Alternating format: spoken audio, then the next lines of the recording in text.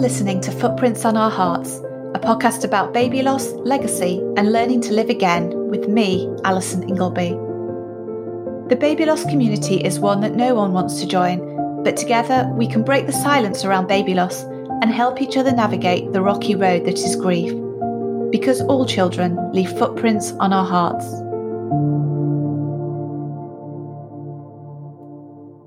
Hello and welcome to episode 27 of Footprints on Our Hearts. Today I have an interview with Jamie Lee Roy, whose daughter River died after being born prematurely following a very difficult pregnancy, an emergency C-section, which Jamie Lee wasn't sure either her baby or her wife would survive. What Jamie Lee and her wife Lisa went through is definitely one of the most traumatic stories that I've featured on the podcast. So a little bit of an advance warning, this one is definitely an emotional roller coaster. In Jamie Lee's words, pretty much everything that could go wrong did. We also talk a bit about the stark contrast between the support they received at the hospital, which sounded amazing, and perhaps that drop-off in support when they got home. And in particular, Jamie Lee's struggles with coming to terms with the trauma she experienced as the non-birth mother during and after River's birth. I know many of you, like me, probably know very little about the choices same-sex couples make when they decide they want to start a family. So if you want to inform yourself and become better informed on this, Jess at The Legacy of Leo has a really good question and answer post on her website about her experiences that I will link to in the show notes. I think it's probably those kind of questions that you have in your head that you feel a bit awkward asking people. And she does a very good job of answering them and, putting things down in black and white, and also talking a bit about the legalities in the UK, at least in terms of having a child who has two mothers. Before we get into the podcast, I just wanted to share a bit of news from the US about a bill that was passed last week in the New York State Assembly and Senate to ensure that hospitals care for mothers in preterm labour and provide care for high-risk pregnancies. The bill was raised by Assembly member Rodneyse Bichotte and is named in memory of her son, Jonah Bichotte Cowan, who died after being born prematurely in 2016. And her story is, it's really shocking. So despite being told that she was in a high-risk situation that could be fatal to her and her baby when she presented at the hospital already in labour, she was denied care and forcefully released from the hospital because of a policy that stated insurance would not cover care before 23 weeks of pregnancy. And she was just over 22 weeks at the time.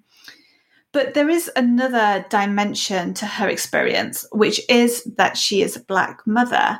And as I've mentioned before on the podcast, and we discussed in episode 25, there are significant racial disparities when it comes to maternal health, risk, and care between white women and Black and brown women.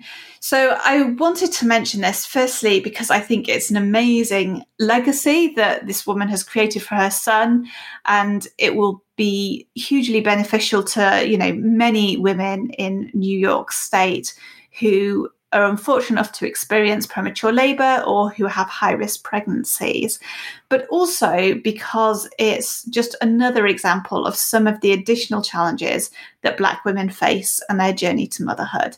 And while I know our healthcare system in the UK is a lot different to that in the US, I'm sure that some of those racial disparities in terms of how women are treated during pregnancy and birth and after birth still exist in the UK and in other countries. I will put a link in the show notes so you can find out a little bit more about that. So today's episode is quite a long one, but it's really good. I really enjoyed chatting to Jamie Lee, and I really appreciate her coming onto the podcast all the way from Australia to talk about River. So let's get into it.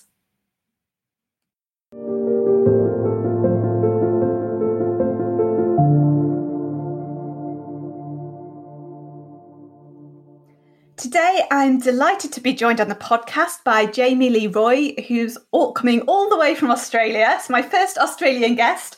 Thank you so much for coming on the podcast, Jamie Lee. And would you like to start by introducing yourself and your family? Yeah, absolutely. So thank you so much for having me, for starters. So I'm Jamie Lee. My wife, Lisa, and I have a beautiful little daughter named River. River was born at 27 weeks and 2 days, and she died the day after she was born. We've also got 2 little dogs, Levi and Frankie, who are the lights of our life. So that's us. We're just a little family, and unfortunately, someone's missing from it. Yeah. And, I think most people listening to this podcast can resonate with that feeling. So let's start by going back to the beginning of your journey with River. And when did you and Lisa first start thinking about starting a family? Before we met, I wanted kids. Lisa didn't want kids. She'd worked in daycare for like a very long time and was totally disinterested in children. But about probably 3 or 4 weeks maybe into our relationship, we were talking about kids and she dropped oh no, I never want kids. And I sort of thought, oh dear, like, what are we going to do now? And then we sort of talked about it and I was like, oh no, maybe I don't need kids, whatever, that's fine. And then a few weeks later, we were actually going away for the weekend and we were driving along in the car and she just turned to me and said, oh, actually, no, I think I do want to have kids with you. And I was like, thank goodness, that's wonderful. So, pretty early on, we kind of decided that kids were definitely on the cards for us. Lisa has uterine fibroids, which she had known about, but we didn't fully grasp how that would complicate pregnancy in any way. What can you just explain? Yeah, so my understanding is it's basically a tumour, non-cancerous. A lot of women have them. They're extremely common. Most don't find out they have them until they're pregnant and they'll go for a scan or something and it will appear on the scan. Basically, it's a tumour. They grow in the uterus, in the lining, in the muscle, in all different areas, and depending on where they are, sort of decides what complications they might cause. So we knew Lisa had them.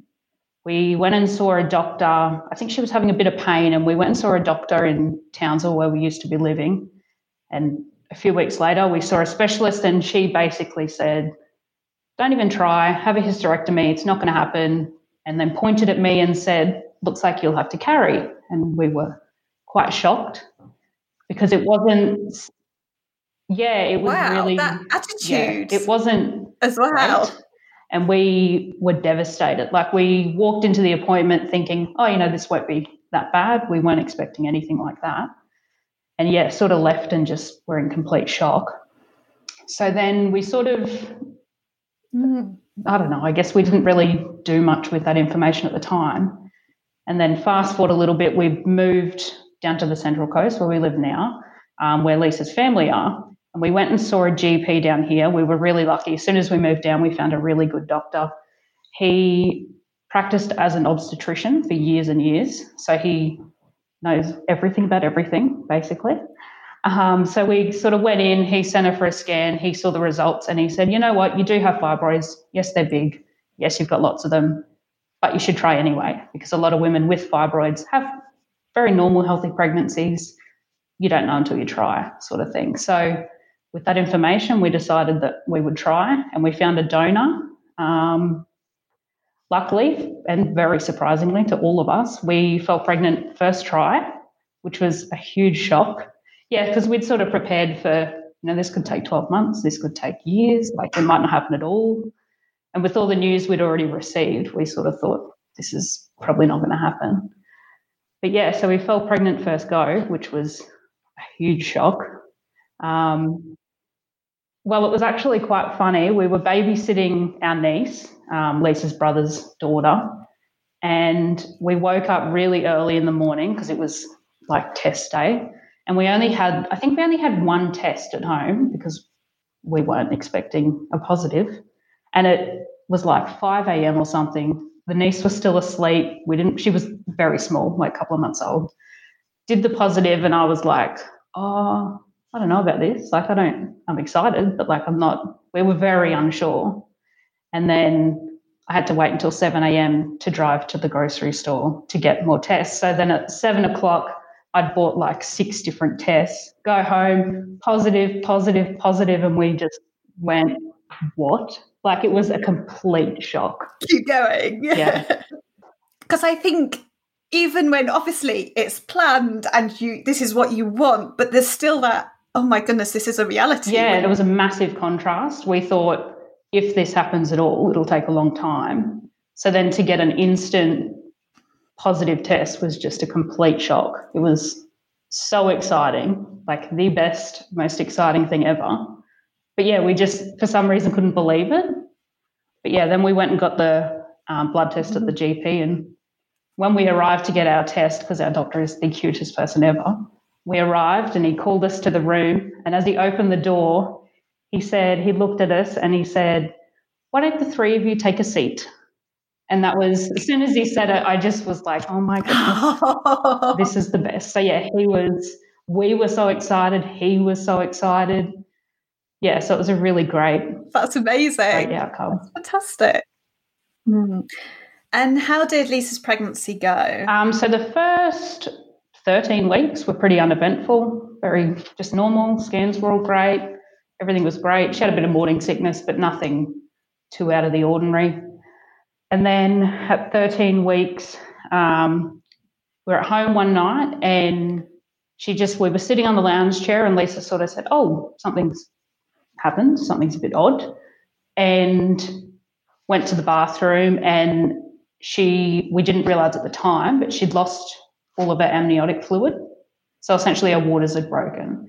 So obviously, having never been pregnant before, we kind of were a bit confused. We're like, what is this? Don't understand. It didn't smell like urine or anything. So we were just very confused. And I guess it doesn't cross your mind that your waters could break at that stage? Like, it's just not something you've been... No, not at all. And it was because it was about 13 weeks, maybe 4 or 5 days. So we'd only just announced about a week prior. So we were in the safe zone.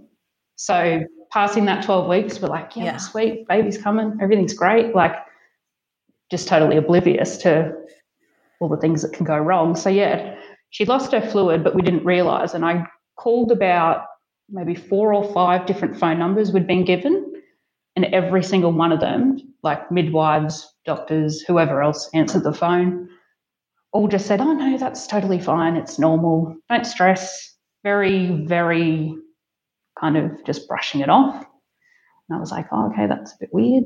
And I thought it was a bit strange, but just kind of trusted the information that we'd been given. And then it was about a week later, maybe a couple of days past a week, Lisa, I'd actually just had a breast reduction. So I was at home like 2 days post-operation in a lot of pain. I woke up one morning and Lisa was in a lot of pain, and I said, oh, what's wrong? And she's like, oh, I haven't slept all night. I'm not having a good time. So I called her parents, who lived 5 minutes away, and they took her to our little local hospital, and they did a scan, saw that there was no fluid. Lisa's dad called me and said, something's wrong. And I said, great, come and get me. I need to be with Lisa. And it was sort of, because it's a very small hospital, they're not very well equipped for serious kinds of things. And they basically said, there's no fluid, we need to transfer you to another hospital. So we went to a slightly bigger local hospital, and this took like all day. There was absolutely no rush, which was extremely frustrating. And when we got to that second hospital, we were ushered into this back corner room, and I immediately went, this is weird. Like, why are they putting us in this far corner away from everyone else? And I immediately just went, something's not great. And straight away saw a doctor, which again was very out of the ordinary, because usually you're waiting quite a while at a public hospital. And the doctor came in and did a swab test to determine if Lisa's waters had broken. So they did the swab test, and the doctor said, oh, no, your waters haven't broken. It's like a negative. But it was quite clear that they had. And she said, oh, tests aren't always accurate. And I'm like thinking, where's all the fluid gone, man? But where is it? Yeah, it didn't just disappear. But yeah, so there were two doctors, two obstetricians, and one of them was sort of just in the background taking notes and stuff. And so Lisa and I still didn't really have a clue what was happening. And then she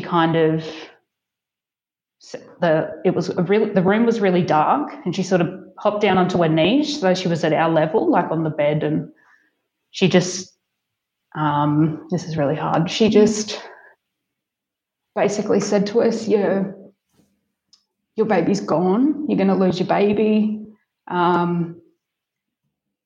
The chances of you going into labour, I can't remember the exact statistic, but it was something like 50% of early membrane ruptures will result in you going into labour within 24 to 48 hours.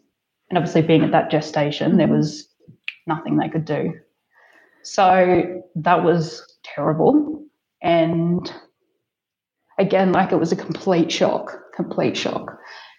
And yeah, she sort of just said, you've got a few options. You can, and it was quite negative. Everything up until then was quite negative. There was no, there's a chance. There was no hope like that. No, none at all.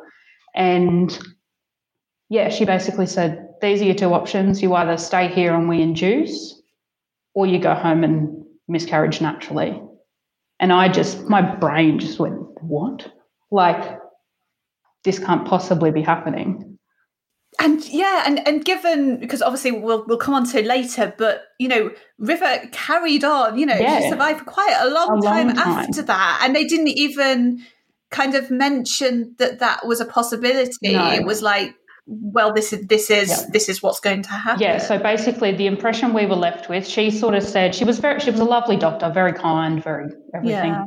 Said, these are the things, and then we both just immediately broke down, and she sort of sat there for a minute. We cried and took a breath, and she kind of pulled me aside and said, we straight away said, we're not inducing. That's not happening.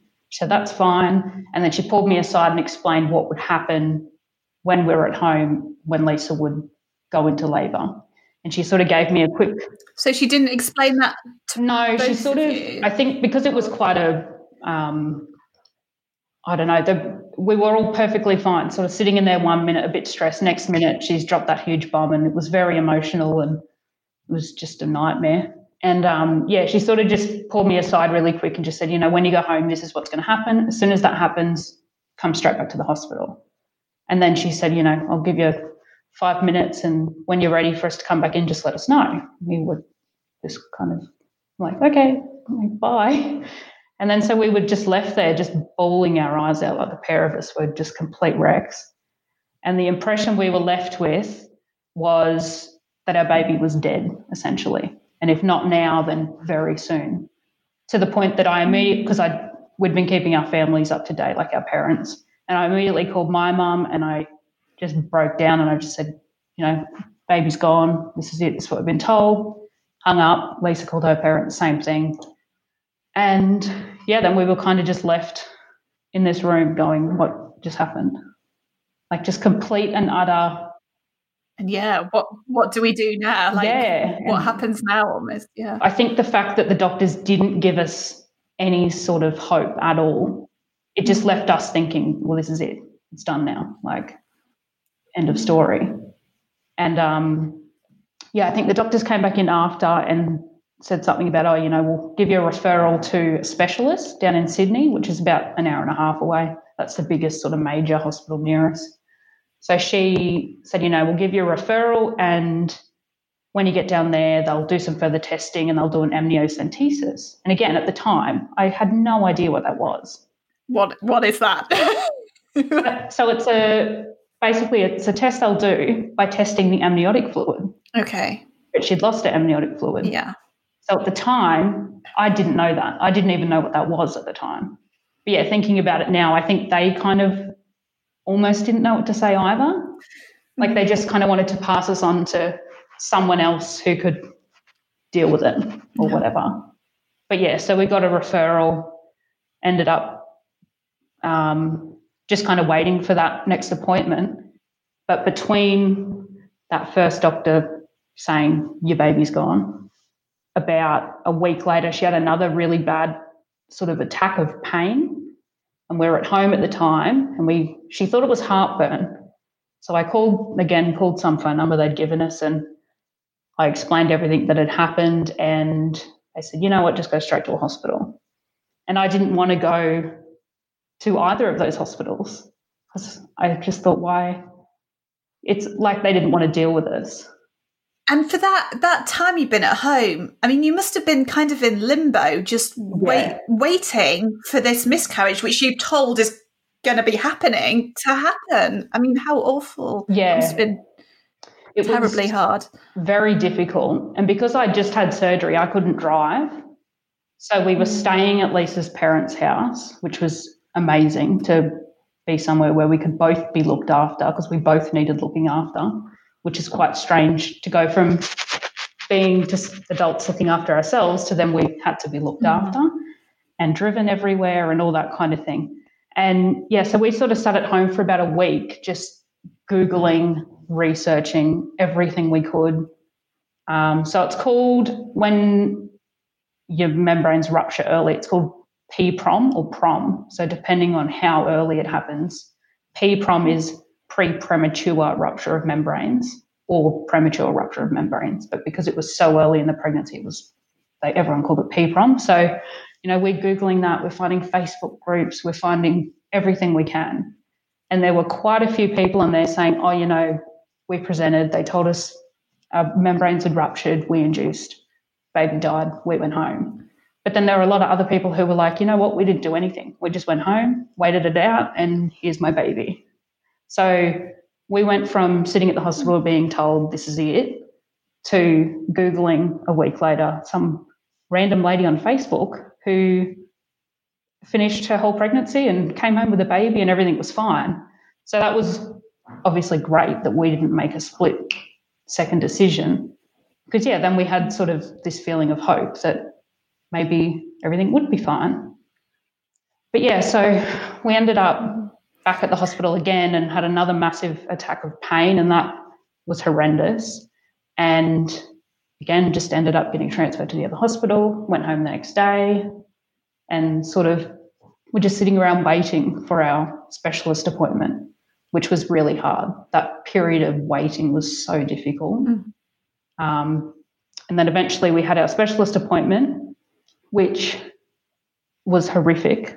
It was, for starters, they were running hours late, which obviously they can't do anything about that. We couldn't do anything about it. We were so anxious and so nervous, sitting in this waiting room, eventually had a scan, which was really thorough, which made us feel, maybe we are in the right place now.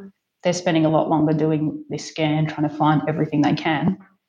And then we went and saw the specialist, who is an amazing woman. She is so intelligent, but also so empathetic, which we hadn't experienced yet. And aside from the day River died, I think that first specialist appointment was probably the worst day. It was, our baby was still alive, but we got every piece of information, we got every option, we got so much information. We were sort of bombarded, but also really thankful to have someone give us all of that information. And we just immediately trusted our specialist. We weren't second guessing anything. We weren't sitting there thinking, oh, are you sure? Like, are we going to go home and Google and find something else? There was none of that. We just felt so comfortable, but also so uncomfortable. But it was exactly where we needed to be, which was a huge blessing. We didn't realise it at the time, I don't think, but looking back now, if we had have maybe gotten another doctor who had a different opinion, we might have ended up somewhere totally different.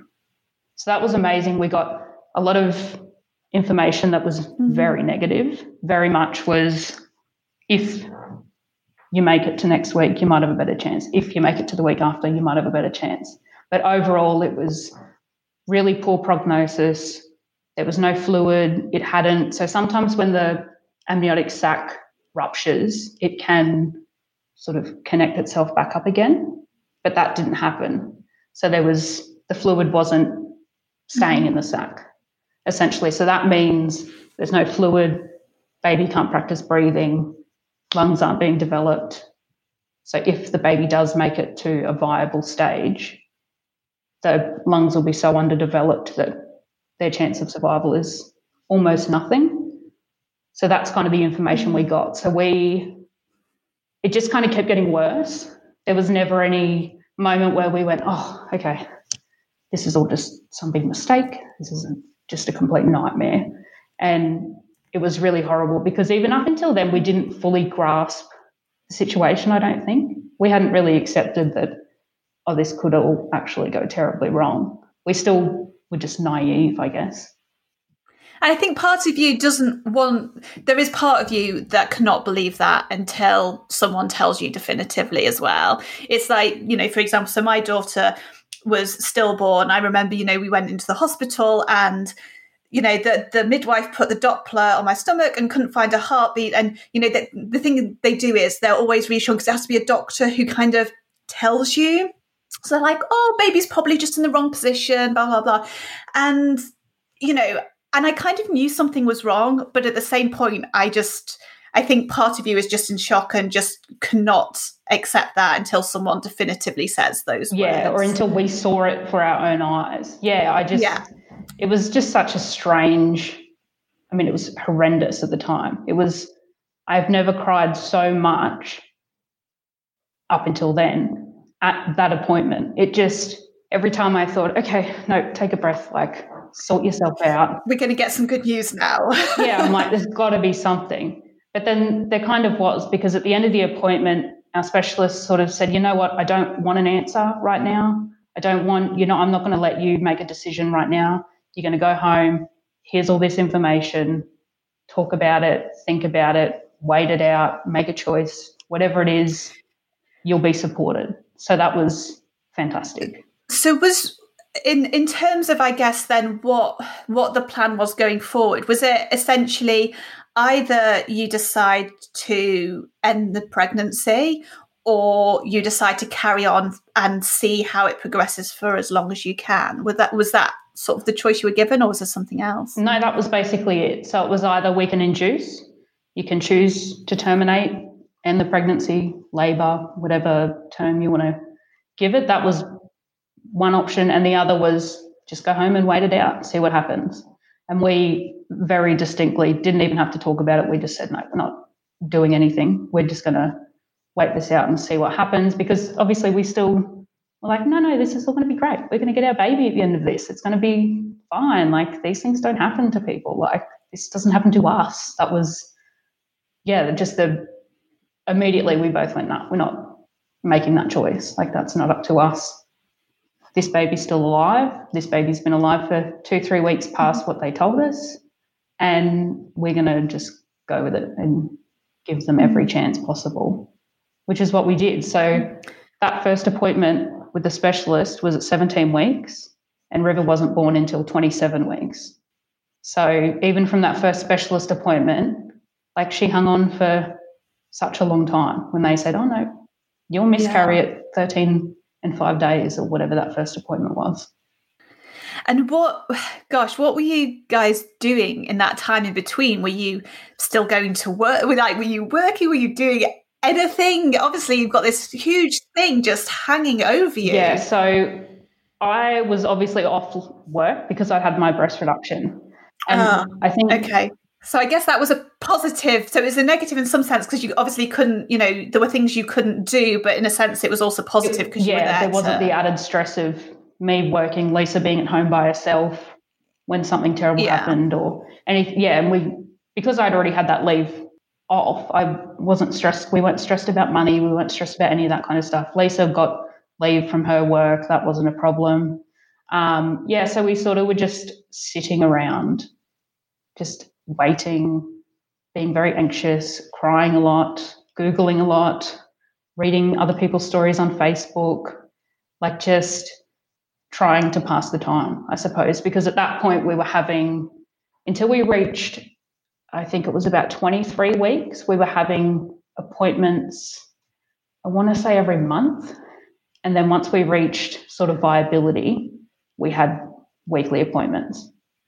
So each week we'd drive down to the specialist again, and it was always such an anxious trip because we didn't know what was going to happen. So as we got closer to like about 22, 23 weeks, we sort of were told, your baby needs to at least get to 24 weeks for them to have a fighting chance.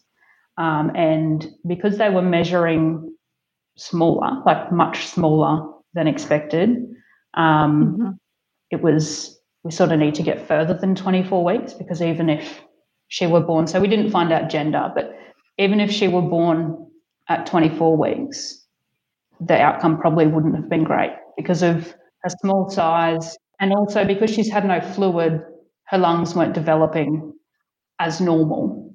Yeah, so there were a lot of sort of things that were going against us.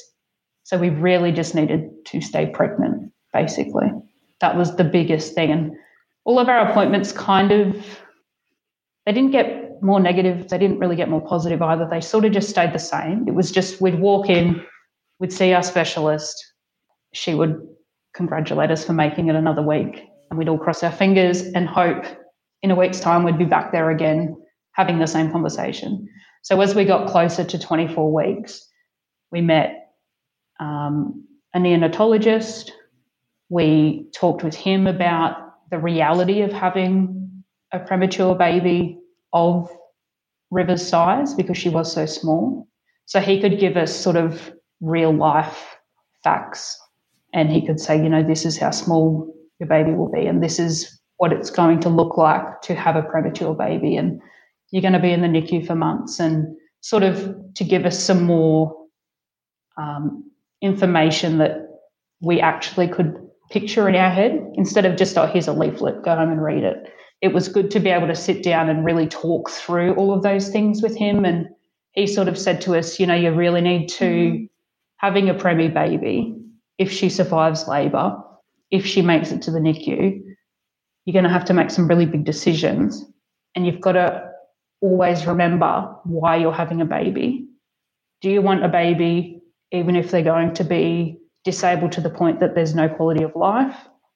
Can you make the decisions that you're going to need to make? You've got to really prepare yourself for all of those things. So that, I think it was a huge shock. Again, it was a huge shock because we just thought, no, everything will be fine. We'll get to like 38 weeks and go home and everything will be great. But the reality is that that's not what was going to happen for us. That sounds like it was actually really useful and helpful to be able to perhaps have that conversation. And even though it's not something you want to hear, I guess, did it give you a bit of time to process and actually think through some of those things and some of those decisions and the sort of, I guess, come to terms with what River might look like when she was born? Yeah, so it was good because I really like information. I really like to know everything about everything that's happening, everything that could happen, everything that might happen but probably won't happen. I just needed to know everything. So being able to talk to him, and we sort of knew a couple of weeks in advance that we would be meeting him and have this conversation. So we sort of had questions prepared.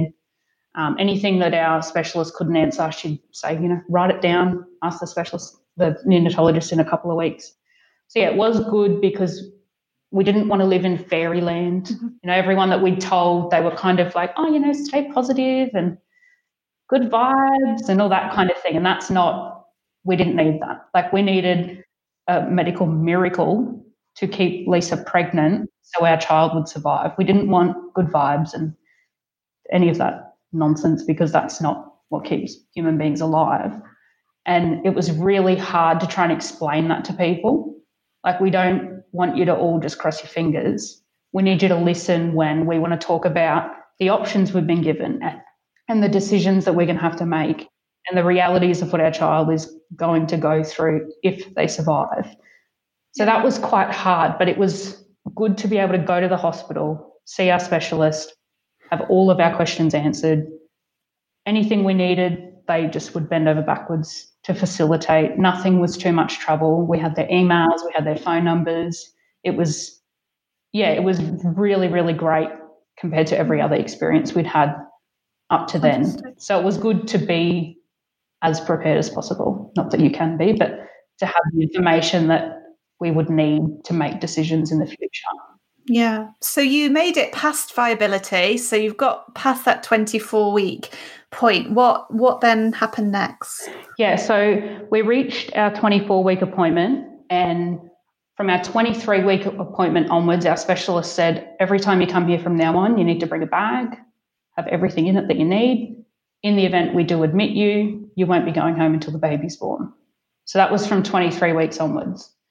So at 24 weeks, we got to our appointment. They did a scan at every single appointment. At the 24-week appointment, River was still very underweight, and she was so underweight that had she have been born, she probably wouldn't have survived.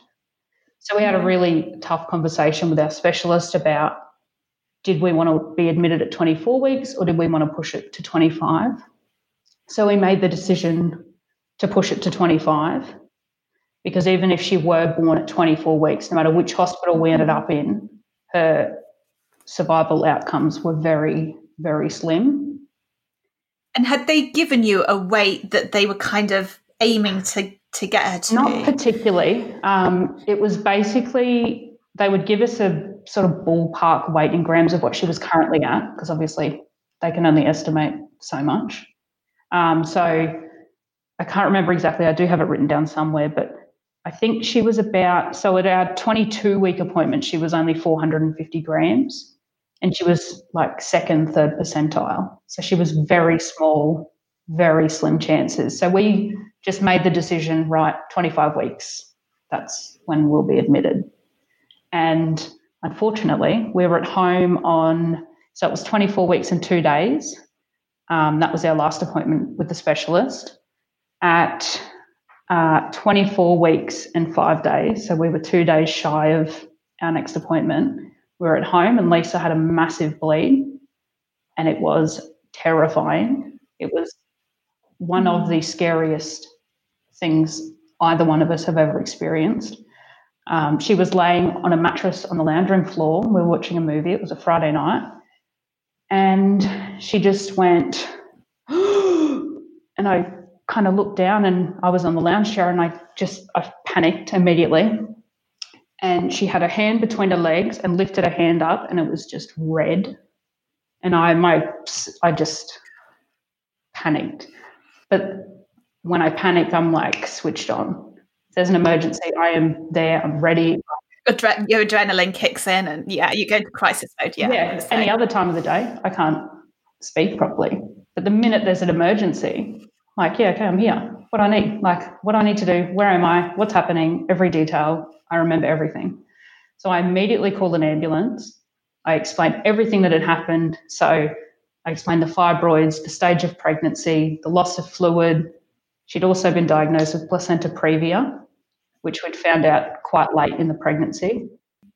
Which is when the placenta's low-lying and is either close to or covers the cervix. Yeah, so it covers the opening of the cervix. Yeah. So unfortunately, in Lisa's case, it completely covered the cervix opening. So there was absolutely no way that baby was coming out except via C-section. So that was my other panic. She's bleeding. Baby's not coming out. What's happening? Basically, I was terrified, called an ambulance. They arrived, took us to one of our local hospitals, and luckily we saw a doctor there who we'd seen previously at one of our other appointments. And I said to her, they'd kind of established that she wasn't in labour, and they established that sort of she was okay. And River was okay. There was still a heartbeat. Everything was kind of okay-ish. And the doctor walked in and I saw her and I just said, we're not going home. We need to go to Royal North Shore right now. So I sort of very quickly made it quite clear that I don't care what anyone else thinks. If you don't take us, I'll take us somehow. And she said, no, that's fine. I'll arrange it right now. So we got an ambulance down to the hospital where our specialist was, and it was probably the longest but also shortest ambulance ride ever. And it was so terrifying because she was bleeding. There was so much blood, but the baby couldn't come out. Mm-hmm. So my thought was, the baby's going to die. Lisa's going to die. What is going on? I can't do anything. I'm just sitting in the ambulance hoping we make it to the hospital in time. So luckily we got to the hospital, and the staff at this hospital are just incredible. Every single one of them was incredible. And we sort of arrived, they established everything was okay, baby's okay, Lisa's okay, bleeding stopped. We were then informed that you can bleed and it's very normal with placenta previa, but we hadn't really been told that. I think the focus was so much on keeping the baby alive and keeping Lisa alive that maybe it just wasn't mentioned or it was forgotten or something. But yeah, so we got to hospital. They administered steroids so that if River were born, that would give her lungs a slight chance to mature in time. And then we were admitted. So then we just stayed at the hospital, which was great because it's where we needed to be. Mm-hmm. If River were to be born, that's where she had the greatest chance of surviving and being looked after. And were you given any kind of prognosis then in terms of, how long this could go on for? Or was it still a case of, right, we're just taking things day at a time, week at a time, and hoping, you can hold out as long as possible? Yeah, that was pretty much it. So the following day, we got to that hospital quite late at night, and the following morning our specialist came to see us. She said, well, you decided to come early. Sure, good bed, great that you're here. And kind of the stress of the night before had sort of worn off a little bit, and we felt a bit safer, and we had an amazing group of midwives looking after us and looking after me as well as Lisa. So I wasn't made feel like, you need to leave now, or there was a bed for me and there was food, and they were extremely accommodating, which helped everything. But yeah, so we saw the specialist the next morning, and she said, you're here now, so if anything does happen, you're in the right place, but you need to keep the baby in for as long as possible to give them a chance, which was easier said than done, obviously. But yeah, it was a huge comfort to be there and to be in a safe place, and also be surrounded by people who understood and were supportive and listened to our concerns and sort of backed up our concerns and just supported us. I guess we didn't get that a whole lot outside of the hospital. So kind of being there, although we didn't want to be there because that might be where our baby dies, it might be where Lisa dies, it might be where something terrible happens. It was really the only place we wanted to be because that was where we felt safest. And so you got to 27 or just over 27 weeks. What happened at that point? Yeah, so 27 weeks and 1 day. It was about 10 p.m. Lisa and I were laying in bed in the hospital, tiny little hospital bed, watching a movie, and she'd sort of been getting some weird cramps and a little bit of bleeding, which she'd had sort of the whole time we were at the hospital. It was totally normal. They were keeping an eye on it and measuring how much blood she was losing and all that kind of thing. And she was losing quite a significant amount of blood, and we'd called the midwives in, and they said, this is very normal. Just each time you go to the toilet and you've lost a lot of blood, or each time you pass a clot, just buzz us and we'll come in and check, and everything sort of will be okay. And the obstetrician on call came to see us, and he was lovely. And he kind of said, everyone in the hospital is aware. We've got the team ready. If anything happens, hopefully it's not happening, because there were no sort of signs of labour at that point. And he just really reassured us that if anything happened, if it progressed and anything happened, we would be okay and everything would be looked after and we'd be safe and all that kind of stuff. And then just before midnight, she had a really big bleed, like a massive clot, and she was in the bathroom, and I was helping Lisa, and I just immediately pressed not the emergency buzzer but the next buzzer down. Mm-hmm. And I turned around, and about 5 midwives ran in the room. And a few days later, because the period of time we were in hospital altogether for maybe 18 days, and we sort of kept getting the same midwives. So we'd gotten to know them and they'd gotten to know us. And one of them had said to us, don't panic unless you've got 3 or more midwives in the room. There's just 1 or just 2, don't panic. Like, it was good though, because she was like, they weren't treating us like idiots. They were sort of telling us everything that we needed to know, because like, it was our baby's life and it was Lisa's life, and we felt very informed about everything. So yeah, when I turned around and 5 midwives had run in, they'd opened up the double doors to the room, they'd pushed the bed out of the way, like, I just went, oh no, it's happening. It's actually happening. And I can't remember ever even feeling hopeful because of the stress of what was happening. Like, there was so much blood, there were so many midwives. It was just terrifying. So they put Lisa on the bed, immediately pushed her up to the birthing suite. And then because of Lisa's fibroids, they used to have quite a bit of trouble finding River's heartbeat, just because there's so many fibroids in there. Like, what's a baby and what's a fibroid, basically? So we get up there and there's a midwife straddling Lisa on the bed trying to find baby's heartbeat. And I said to the midwife, because I could tell she was sort of panicking that she couldn't find it, and I said to her, they do struggle because of the fibroids, so it does usually take a while. And she said, okay. So she keeps looking and there's just more and more midwives appearing in this room. And then Lisa looked up at me and she was white as a ghost. And she said, oh, I don't feel well. And at the same time, she had another massive bleed.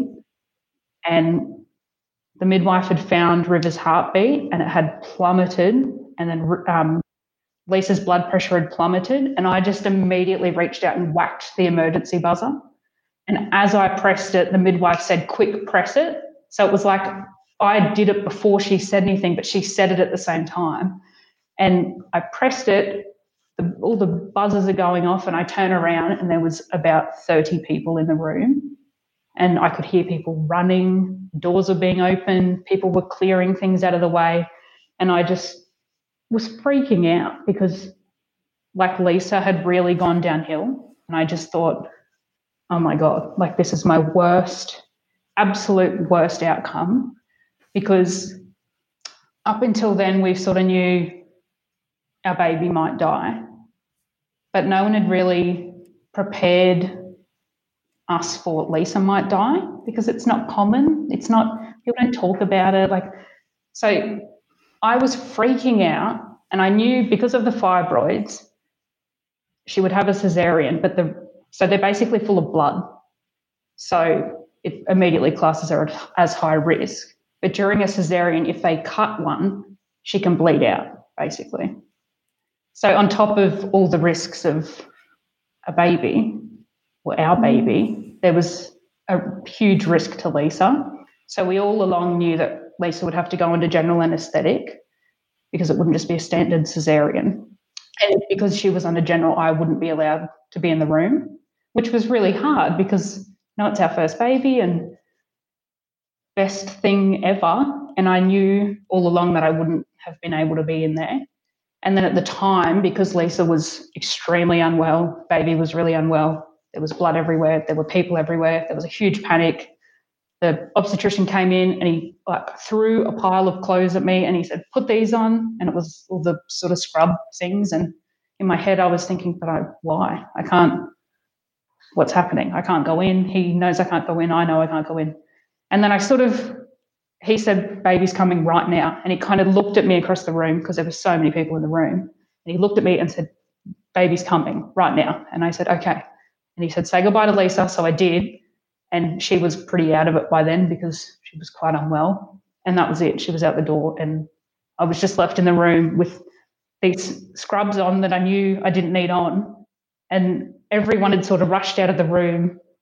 I think there was 1 or 2 midwives left in there that kind of were on standby for when I fell to pieces, which definitely happened. And yeah, that was it. So Lisa was rushed off to theatre and I was just left there going, what just happened? So that was probably, it felt like it all happened in 5 minutes, but it was probably more like an hour between sort of that first bleed and getting her up there and finding heartbeat and all that. It was terrifying. And then you were just left to wait, I guess, to wait for whatever news was coming out, whether it was good news or bad news or... Yeah, so Lisa was rushed off from memory. I think it was about maybe 11 o'clock. And she was rushed straight to theatre, and I kind of was just left in there. And the midwives were all fantastic. Here's some water, and are you cold? Here's a blanket. And because I just freaked out. Once she left, I just panicked. And they sort of kind of left me alone, but kept coming in to check up on me because like no one could say anything. I was just sort of sitting there going, what on earth is happening? So it was about 2 hours that I was in that room just not really knowing anything. I couldn't get a hold of Lisa's parents because they were asleep and either couldn't hear the phone ring or I don't know. I couldn't get a hold of them. I quickly rang my mum and I just said, baby's coming. She's gone into theatre. I don't know what's happening. I'll text you. And then was trying to ring Lisa's parents again, couldn't get a hold of them. I rang her brother. He didn't answer. I rang her brother's wife. She finally answered. And I said, Lisa's just gone into theatre. This is terrifying. I don't know what to tell you. I'll text you. And I said, I can't get a hold of Lisa's parents. Can you see if you can get a hold of them or drive around there or something? And eventually I called them and her father answered and I said, this is what's happened. Lisa's gone into labour. She's in theatre. I'll message you when I know what's happening. And so then I sort of was just pacing around the room, crying, not crying, freaking out, not knowing what to do. And a midwife walked in and I was so scared that my baby was going to die and that Lisa was going to die. But also I was like, oh, this doesn't happen to me. This happens to other people. Like, why would this happen to us? Like, we're great. Bad things don't happen to us. Like, just totally naive still. I still hadn't fully understood what was happening. And so a midwife walked in and I just looked at her and I said, are they alive? And she looked at me and she said, yes. And she said, you have a daughter. And we, the whole pregnancy, thought we were going to have a boy. I don't know why. We just, in our head, we're like, it's going to be a boy. It's just, for some reason, we both had this boy feeling. So she said, yes, they're both alive, which I was over the moon about because I was terrified. And then when she said, you have a daughter, it was like a complete surprise that I wasn't expecting would make me so happy. Like no matter what gender our baby was, we would have been stoked. But just the extra surprise of having a girl when we thought we were having a boy.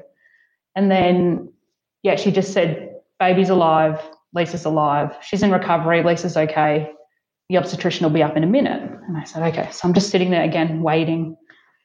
And the obstetrician came in, he gave me a big hug. He said, congratulations, which was lovely because it's about the only person who said that to us in the whole experience. And he said, Lisa actually is amazing. She did really well, didn't lose anywhere near as much blood as we thought. Overall was much better than he was expecting. So that I felt really positive about that because I was so scared that she was going to die.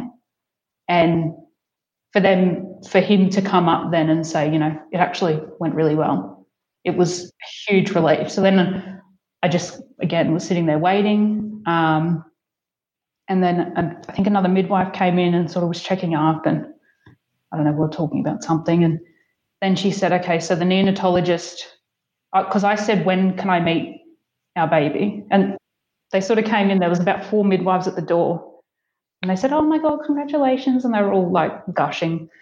And someone said, oh, what's her name? Do you have a name? And I said, yeah, it's River. So about a week prior while we were in hospital, we decided regardless of gender, they were going to be River. So it fits either one. Middle name obviously would have been different. But, yeah, we decided it was River. So, and that was the first time I said it out loud to somebody else. And it was like this moment I was, like, so proud in amongst everything that was happening. So, yeah, they sort of talked to me and I said, when can I see her? Like, I want to see her right now. And they said that she was up in the NICU and they were working on her. She was really sick. And when I could go in and see her, the neonatologist would come to me, explain what was happening, and then a midwife would take me when she was ready and I'd be able to go meet her. Then there was another big waiting game. Lisa was still in recovery, so I hadn't seen her yet.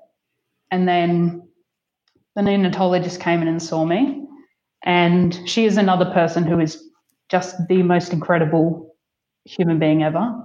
And she sat down and she gave me a big hug, asked me what the baby's name was, said it was River. She gave me a big hug, congratulations, all of that good stuff. And then she started to explain everything that had happened, or all of the complications, everything that River was experiencing.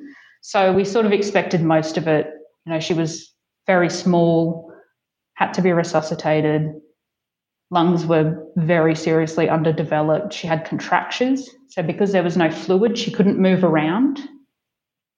Sort of floating around and being a baby in the womb. Because there was no fluid, she was kind of very tucked in, couldn't stretch, couldn't anything. So her wrists were like sort of pulled in. She couldn't stretch her hands out. Her sort of knees and ankles, everything was kind of just tucked in. But that was the least of our concerns. That could be treated with a physio. That wasn't a big deal at all.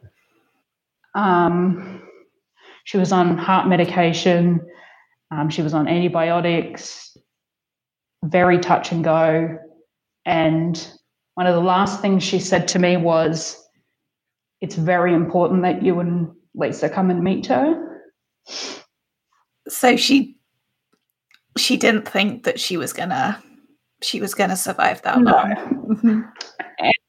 And I guess Lisa was she must have still been unconscious at this point from, being under the general anaesthetic, or had she woken up? She was awake, but in the lead up to her going to theatre, they'd given her a lot of pain medication because she was really not doing very well. So on top of going under general, she'd had all that pain medication, gone under general, and then woken up and she was in a huge amount of pain. So they'd given her more. So she was very out of it. And so she was still in recovery. I hadn't seen her yet. So I was still talking to the neonatologist and we had a really sort of frank conversation. And she said, she's very, very sick. Explained everything that was going on and said, it's very important that you come and meet her.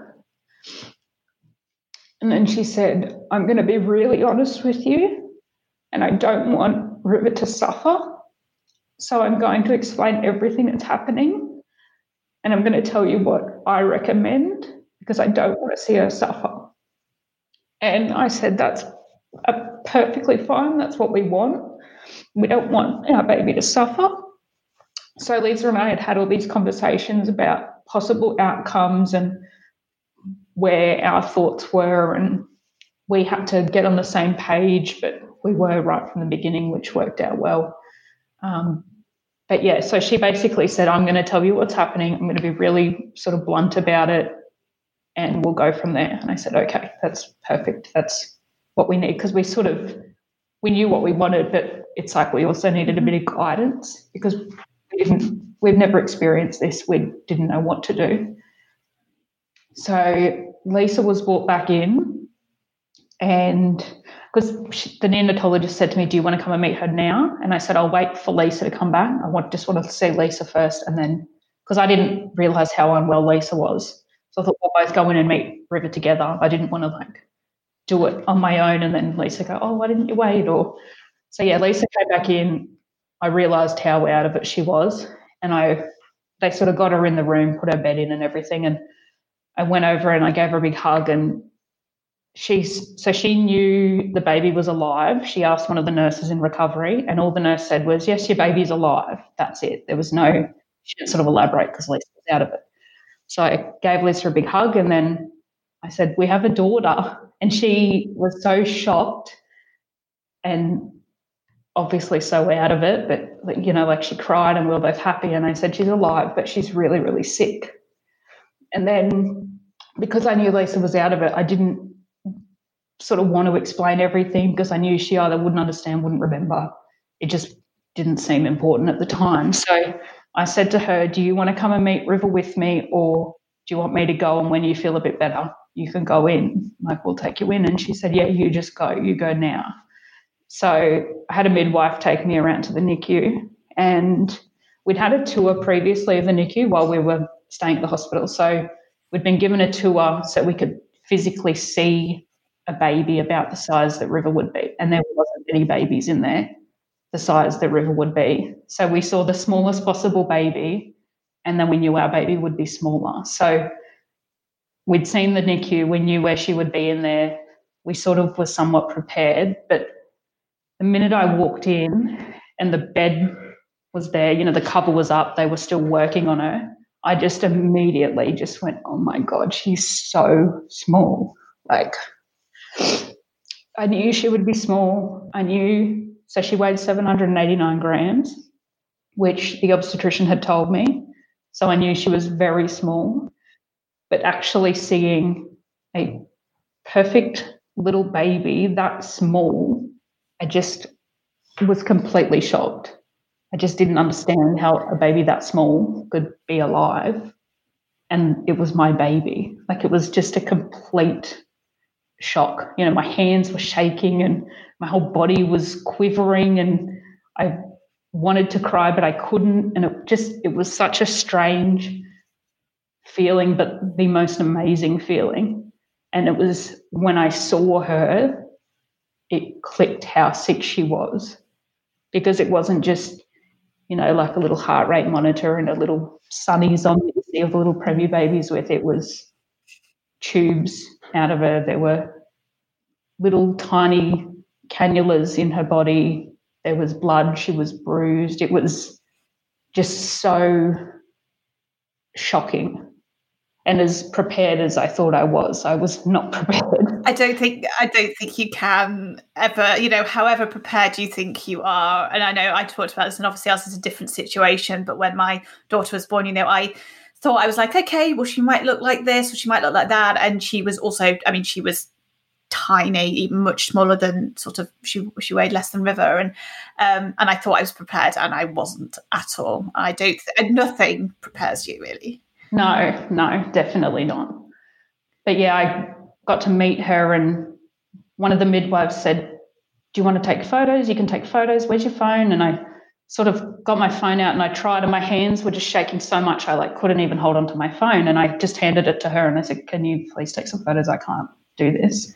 I'm glad she did that for you, though, because I think that might be the sort of thing that you just wouldn't have perhaps thought about. Oh, I never would have thought of it.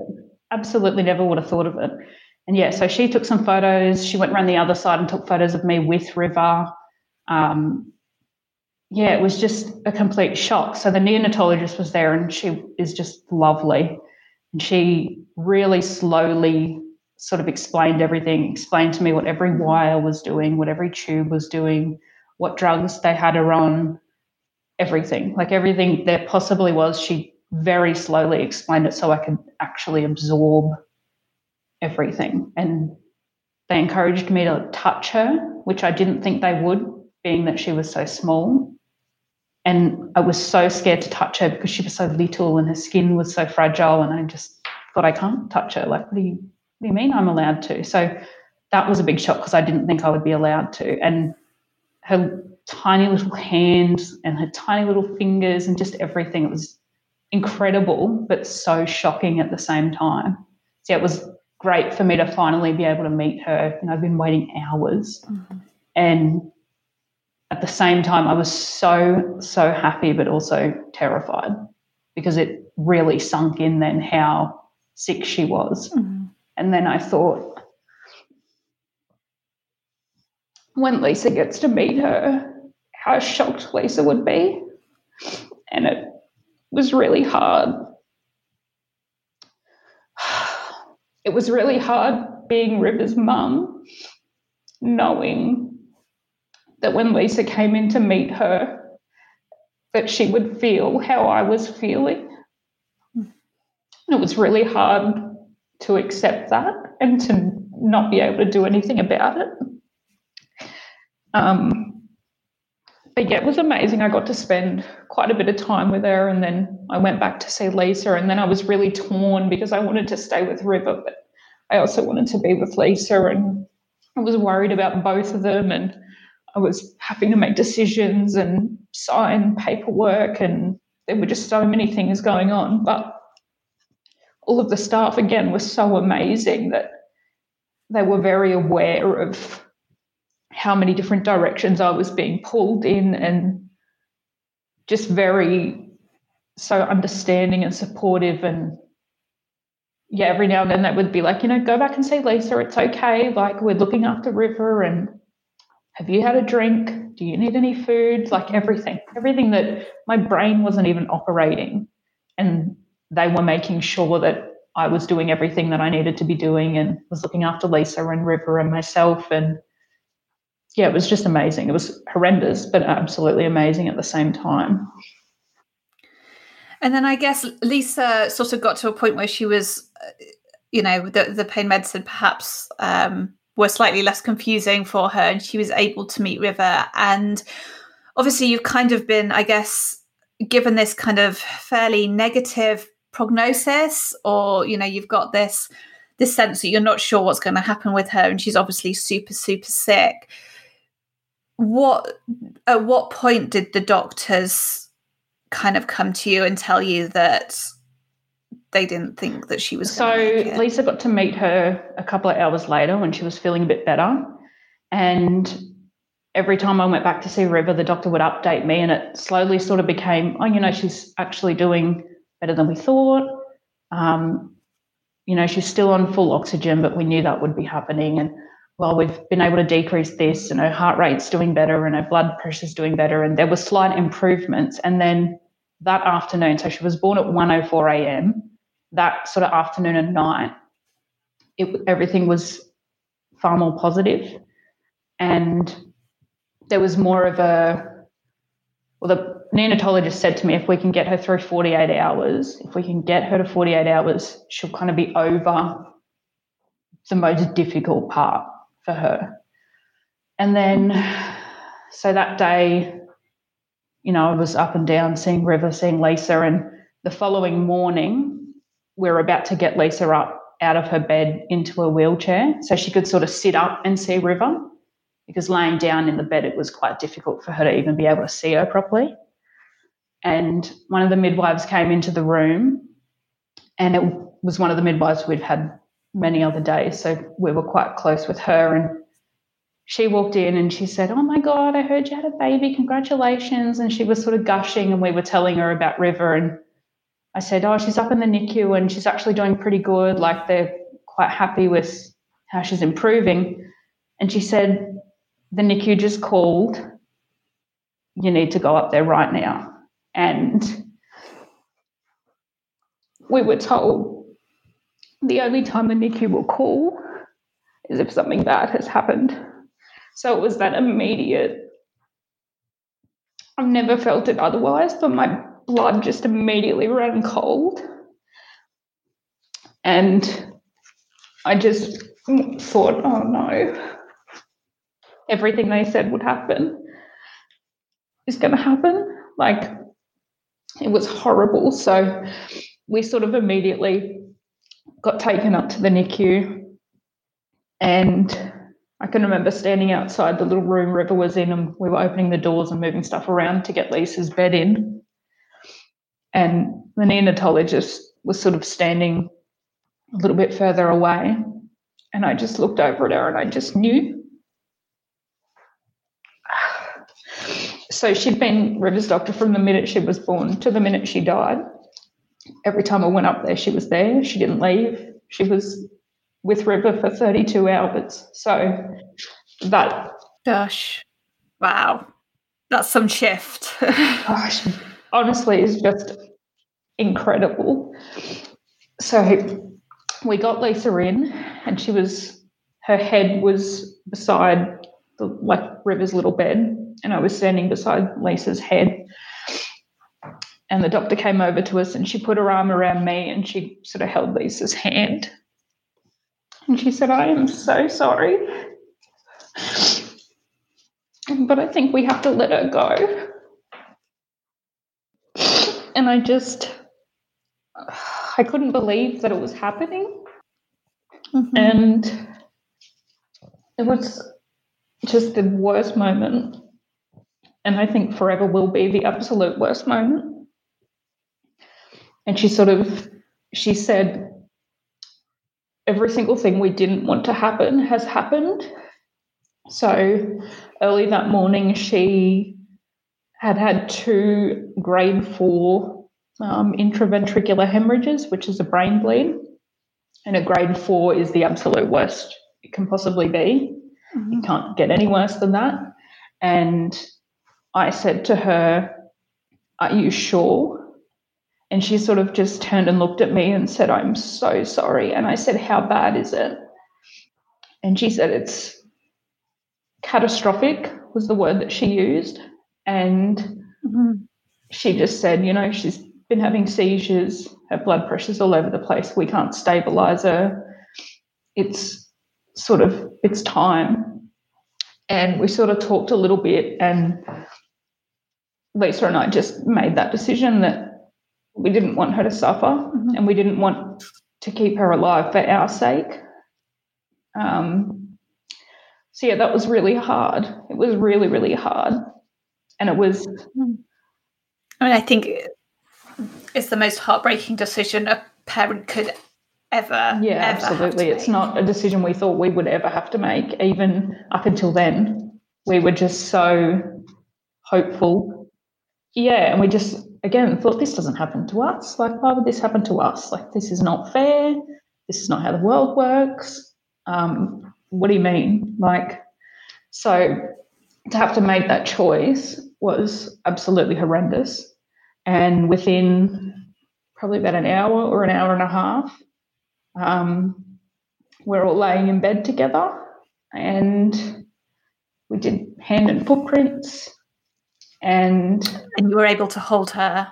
Yeah, so that was the first time we were able to hold her, and Lisa was holding her, and I was kind of just sort of cuddled in on the side. Both of them. Yeah. And it sort of closed all the curtains off, so we had a bit of privacy. And the doctor stayed with us, and a couple of nurses were there with us, and we took River off life support, and it was just horrible.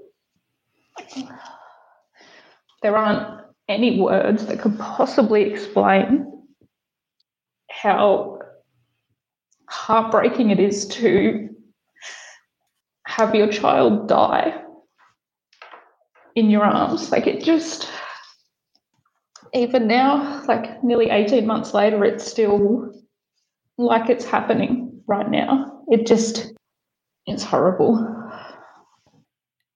And after she passed away, were you able to then spend some time with her in the hospital before you had to say goodbye to her? And you said you'd kind of done hand and footprints. Did the hospital offer you much in the way that kind of memory making, I guess, as you sort of get a chance to hold her now and kind of come to terms with what's happened? Yeah, so we got taken down. The doctor sort of talked us through everything, which was great. We weren't really unsure about anything we needed to know. We just asked and they answered honestly.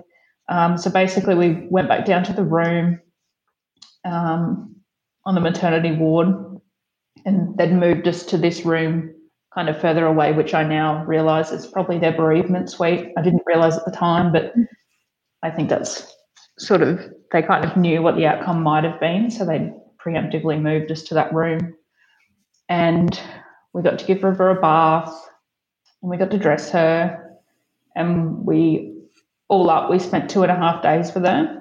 So we had a cold cot, and we got to keep her in the room. We got to cuddle her and snuggle her and take photos and all that kind of thing.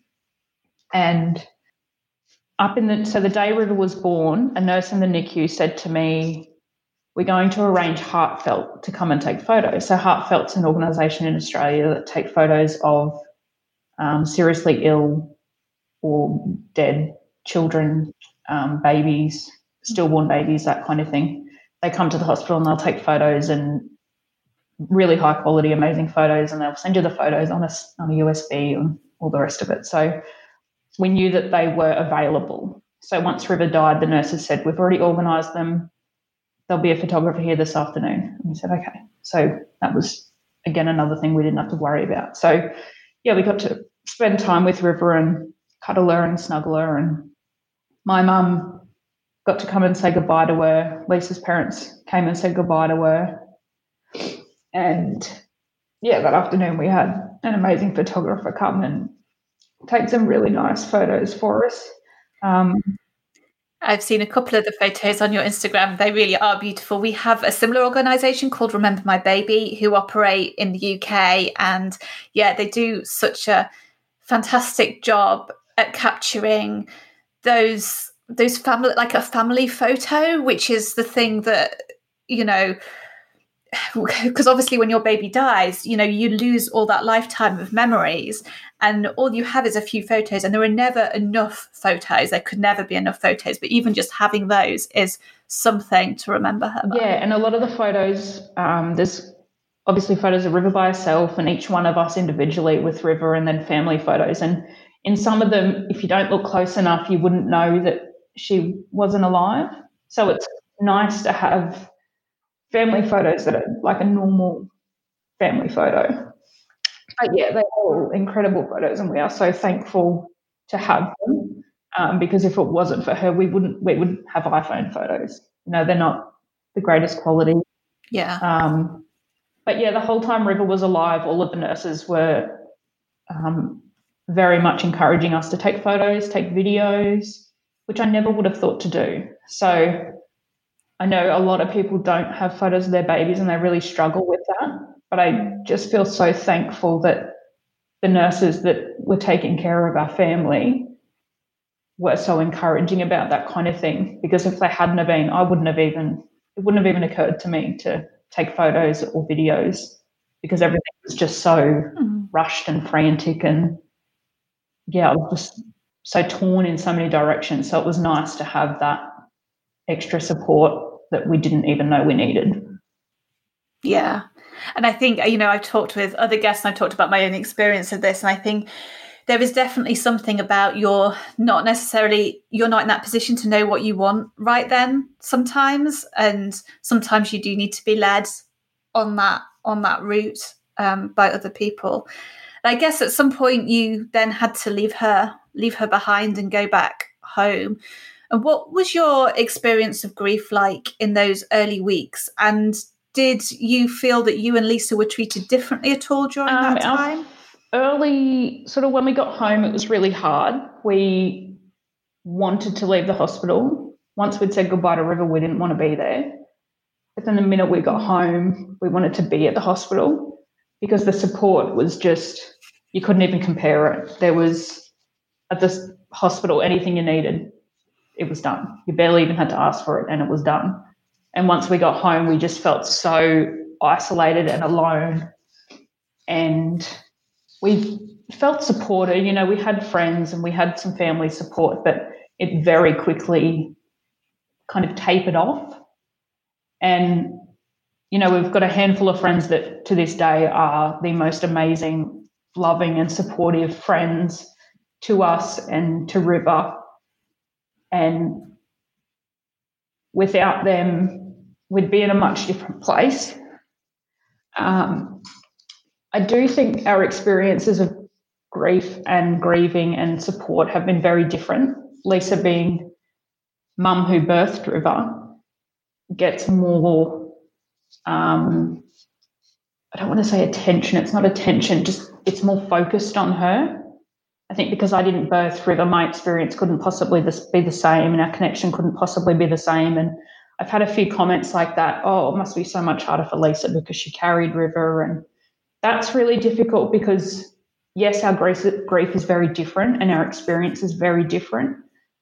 And I think it's probably the same for a lot of fathers as well, that they sort of have to sit on the sidelines and we have to watch our partners go through this horrendous experience.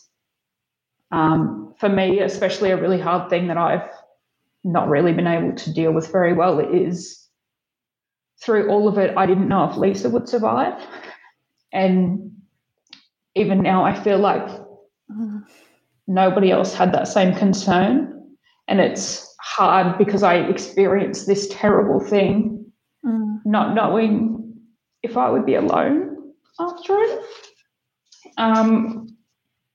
And that must have a huge amount of trauma. I mean, what you went through, obviously, what Lisa went through physically and mentally was very traumatic. But you also went through that trauma, and in some cases, you had to wait there. You had to sit there, not knowing whether your baby was going to survive, whether your wife was going to survive, and that is a massive, massive thing. That actually, most fathers or wives don't go through that. I mean, you had a particularly traumatic experience, and I feel like that should be recognised independently of the loss, independently of River's death.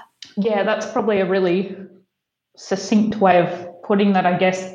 It's like a lot of people have chosen to pretend like River didn't exist and this whole thing didn't happen and we should just move on and all the rest of it. But then even with the people who do support us, sometimes it almost feels like my experience and the overall experience, because I saw a lot of things and I heard a lot of things and I had to make a lot of decisions. Mm-hmm. It's no one really realizes that. And on top of that, most people don't ask. Most people don't say, oh, what was it like for you? Or even just little things, like people don't ask about labour. People don't ask about all those things that you experience as a parent of a stillborn baby or a baby who dies after birth. Those questions don't get asked. So that in itself is really difficult. But then for me to not be able to talk through what I saw and what I felt and all that kind of thing, that's been really, really difficult to have to try and process all of that sort of just with Lisa. And mm-hmm. We are an amazing support to each other, and without each other, we'd both be in a very, very different place.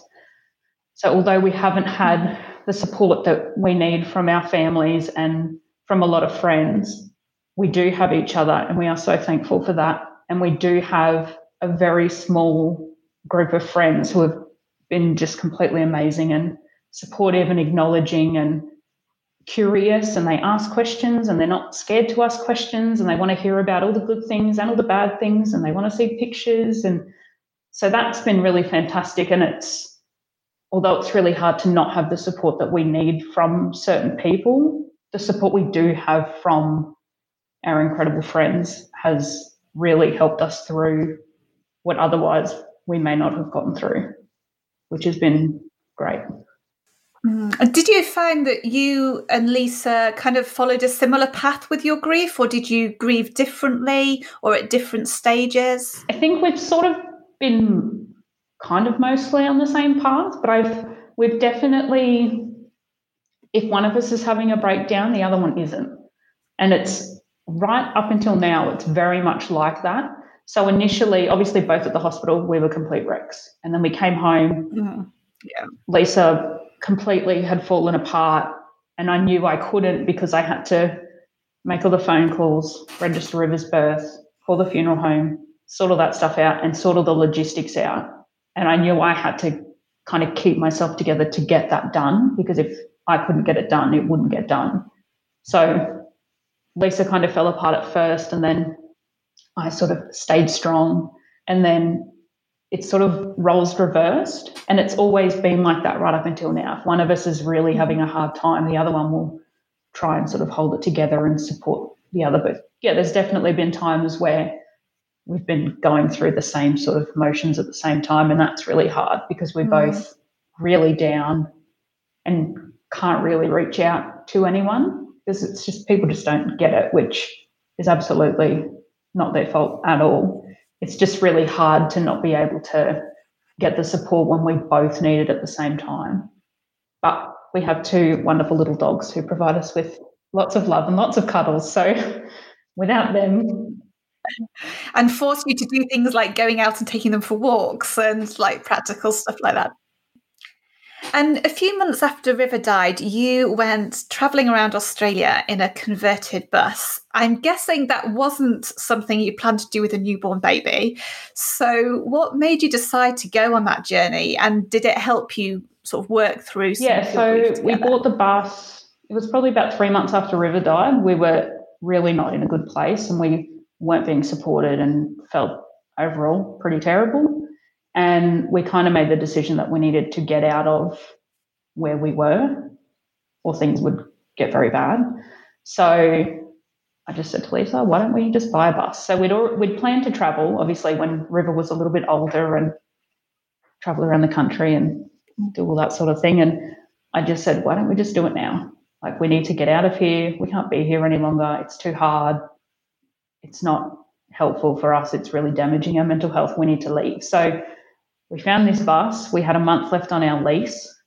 We sold everything we owned, decked out the bus, drove away a month later, and we spent about 3 or 4 months living in the bus, travelling up the coast. And it was both fantastic but also not a holiday. So it was quite confusing because a lot of people thought, oh, sweet, you're like traveling around the country and seeing all these great sights. Living the dream. Really, yeah, it was very much, that was what everyone sort of thought.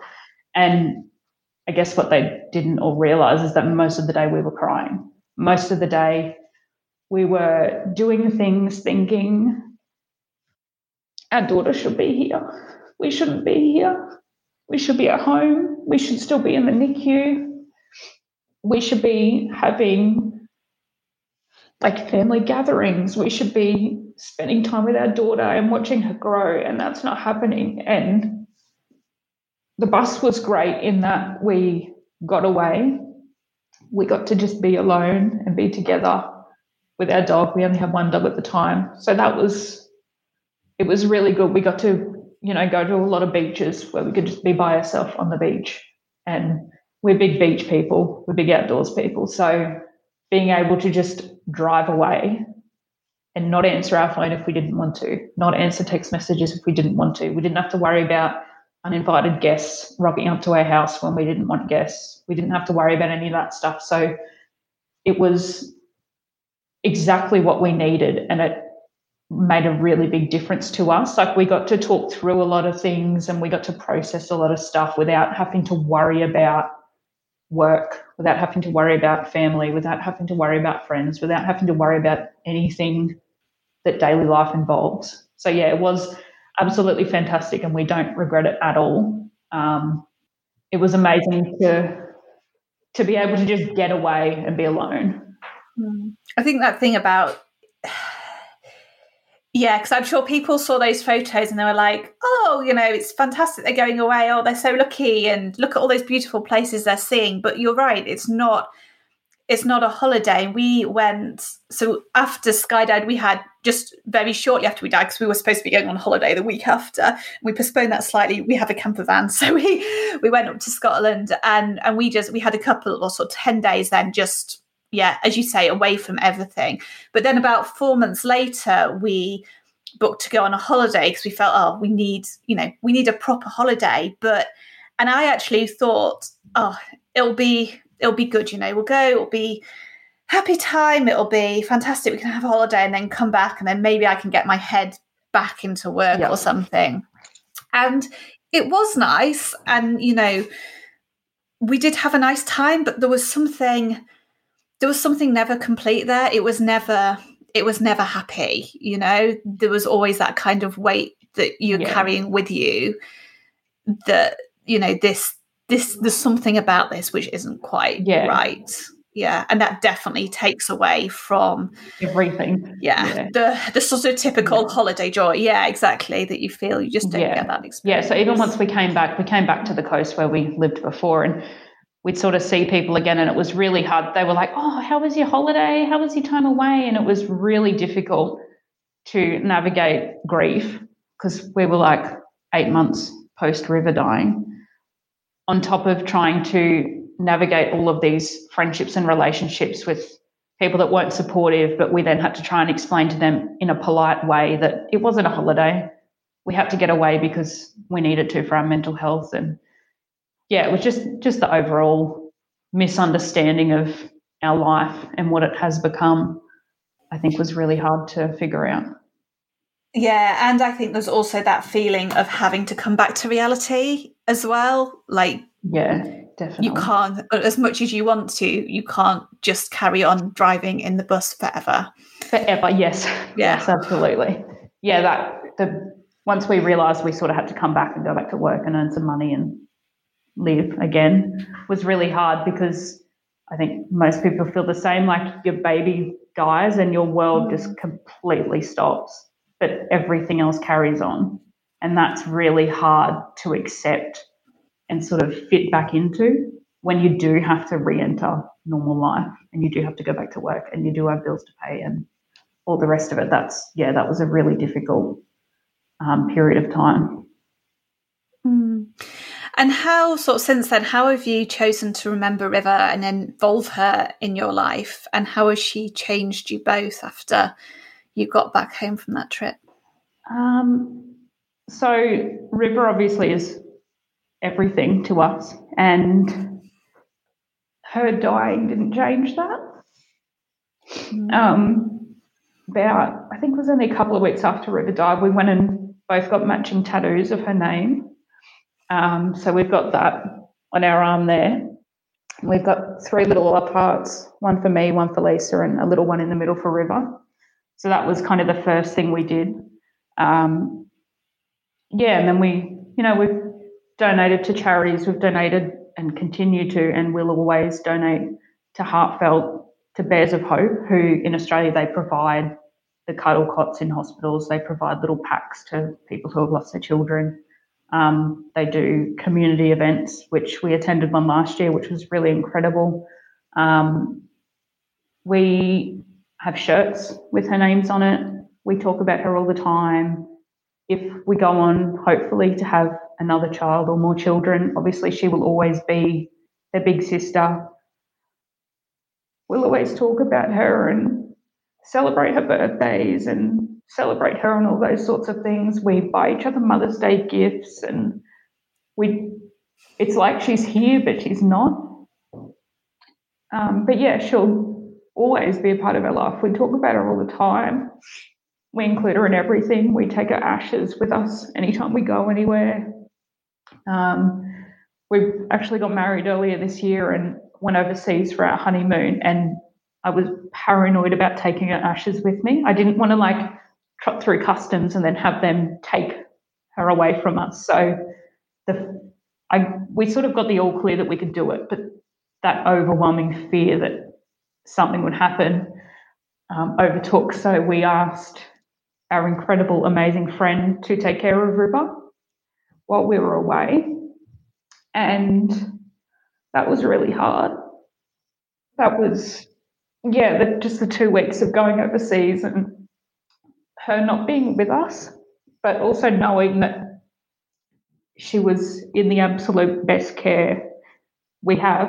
Our amazing best friend took incredible care of her and always will. So that's really special to us. And I think we've both really changed. We've really changed, as I assume most people do. It's affected our lives in a lot of ways. It's affected our mental health. It's affected our social lives. It's affected every single relationship that we have with every single person. It's definitely brought us closer, but it's also opened this sort of world that we never knew existed. And it's absolutely horrendous to know how many babies die. And as a result of that, it's been great to be able to make connections with other bereaved parents, because you don't get the same support from anywhere else. You don't get the understanding. So it's something that you can't really understand unless you have, you can try and understand, and people can, be as empathetic as possible. But, unless you've been through it, there are parts of it that other people just get.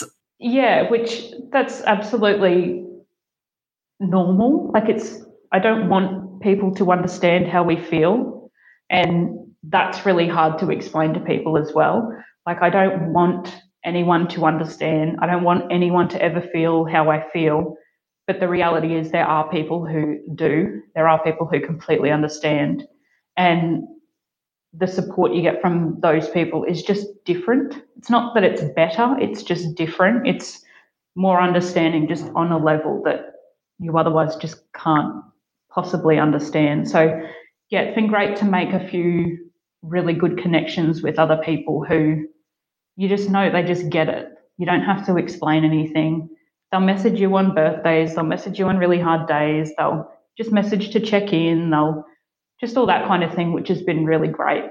But yeah, as our other social circle from before, that social circle, that family sort of dynamic that we had before, that has all completely changed or disappeared completely. So although our support now is down to about 5 people, we've also got all these people sort of online that we can connect with and understand together, and we can support them and they can support us. And yeah, that's been not a bonus and it's not a positive, and I would prefer to not know any of these people, but the reality is that we do. So I'm happy that we've been able to find people that do understand and can support us.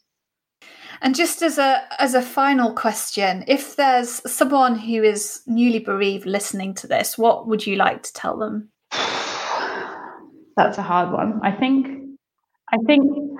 it seems grim, but I think something that somebody said to us very early on when River died, and it was another bereaved mother that Lisa knows personally. She said to us, and I sort of couldn't believe it when she said it, but I'm happy she said it. She said, so she lost her daughter as well. Her daughter died, and she said, I'm so sorry that you've experienced this, and it sucks. Everything sucks. The world sucks. This is unfair, all the rest of it. And I'm really sorry to tell you, but it doesn't get any easier.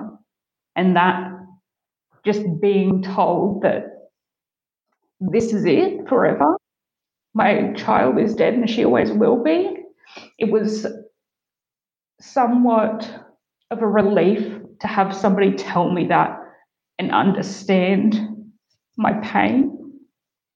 So yes, the grief gets different. Yes, it transforms. Yes, you do get on with everyday life. Unfortunately, life goes on. Everything changes. Your whole world changes. But just being reassured that how I felt was normal and okay, and knowing that there is other people out there who do feel how I feel and probably always will feel that way. It was just very reassuring because we weren't getting that from anywhere. Everyone was very much, stay positive. She wouldn't want you to be sad and all those annoying things that people say, trying to be helpful, but it's not. Just to have somebody who understood and could sort of confirm with us, it's okay. Yes, it really sucks. I'm sorry this is happening. And unfortunately, you're always going to feel like this. It was good to hear, terrible, but good to hear at the same time. I think that's a really good point, because I think, everyone's trying to be positive and upbeat and they're like, in a few months you'll be okay or something. And then when you don't feel okay in a few months, you feel guilty for not blooming feeling okay. And that's just another emotion on top of all the other rubbish stuff you're dealing with. Well, anyway, we are out of time, but thank you so much for coming on the podcast, Jamie Lee, and thank you for sharing River's story with us. Would you like to tell people where they can connect with you online? Yeah, absolutely. So just on Instagram, Jamie Lee Roy. It's got 2 I's, JAIMIELEE Roy. Fantastic. I will put that link into the show notes. Thank you again for calling in all the way from Australia. Thank you so much for having me. This has been amazing. Thank you for listening to this episode of Footprints on Our Hearts. Please help me break the silence around baby loss by sharing the podcast with your friends and leaving a review on iTunes. You can follow me on Instagram at Footprints on Our Hearts and Twitter at Skies Footprints. For detailed show notes and to support the podcast and help me raise money for Tommy's, please visit our website, footprintsonourhearts.com.